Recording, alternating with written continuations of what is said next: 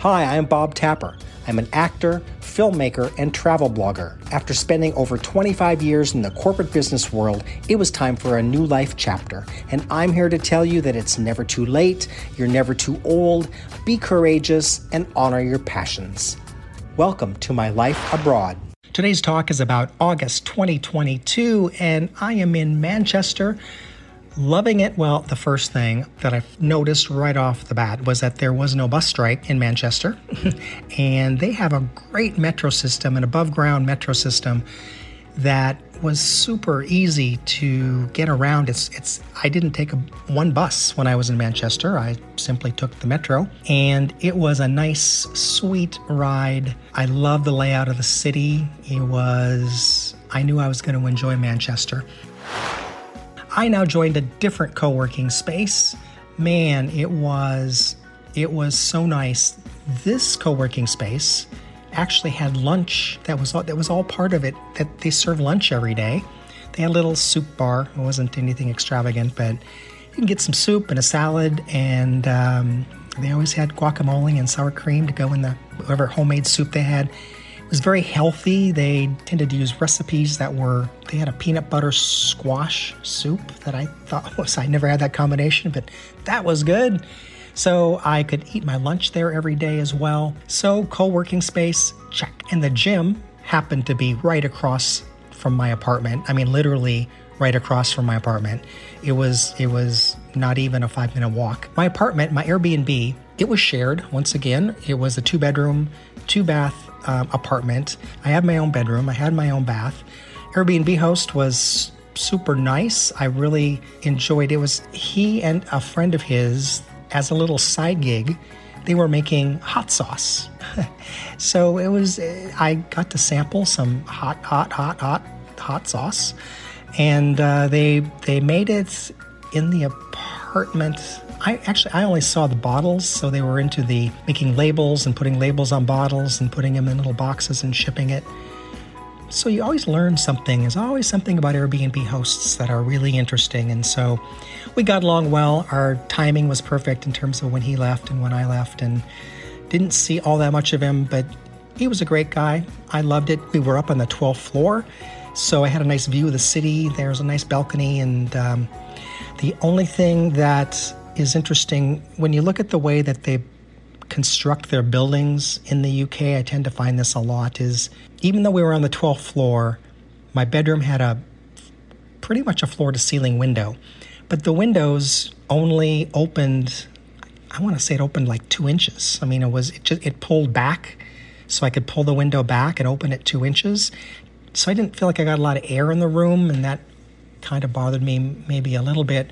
We did have some warmer weather in August, and typically having the window open would certainly help, but I don't think that we were facing the right way to really get a breeze in the window. But the room was comfortable, the bed was normal size, and it was comfortable. And all in all, it was a great stay. I loved that.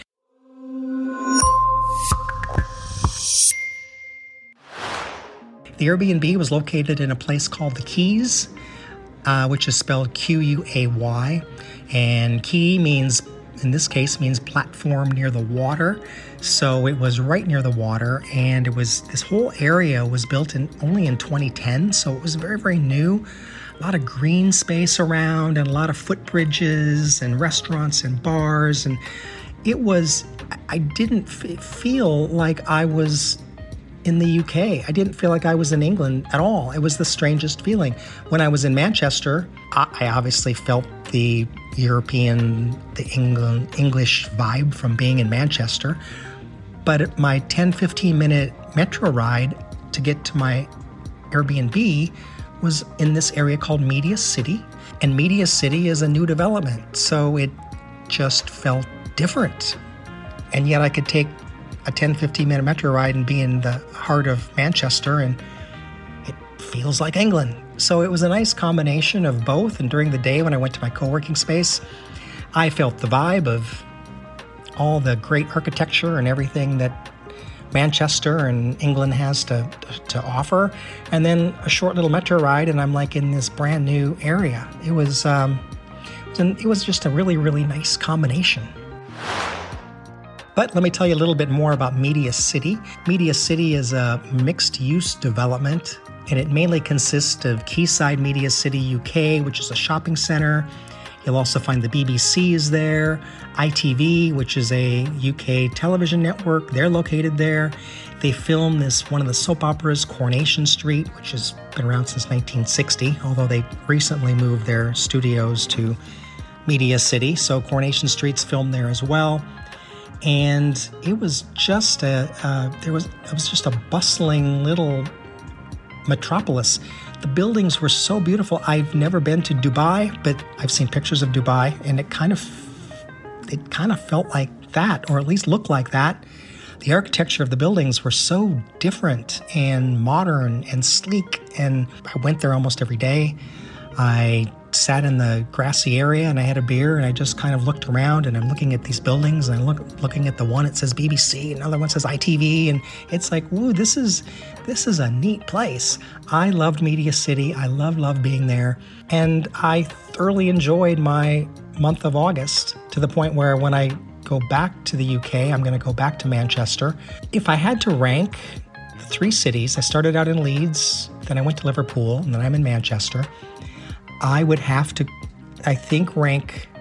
I haven't spent enough time in Manchester. I've only spent 1 month there, and I spent 3 months in Leeds. I had such a good time in Leeds. So many good things happened to me in Leeds. I'd have to rank Leeds number 1, Manchester number 2, and Liverpool number 3. Not that there was anything wrong with being in Liverpool, but, I just, if I compare it to the other 2 cities, I think it's just going to rank number 3. Manchester's nice. The more time I spend there, that might creep up to number 1. I'm not sure, but having those 3 cities all nearby, 3 completely, totally different cultures. Their football teams are cutthroat against each other. They've got 2 different football teams in Manchester that, and when you're a fan, you're a hardcore football fan when you're in the UK, especially up north between these 3 cities. They are competitive as can be.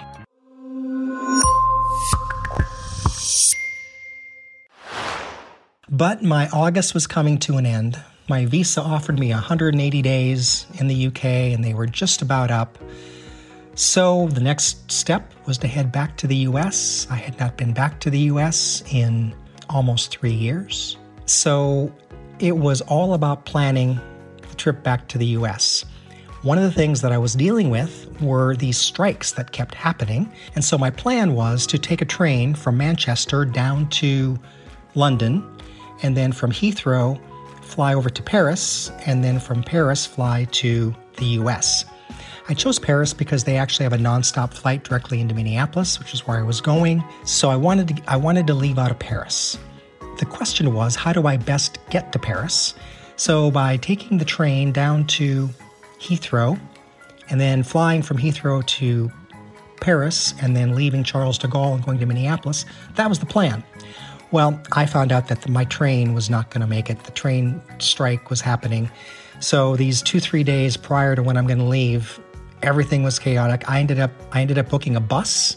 It's about a 5-hour bus ride. I wasn't crazy about that, but what else am I going to do?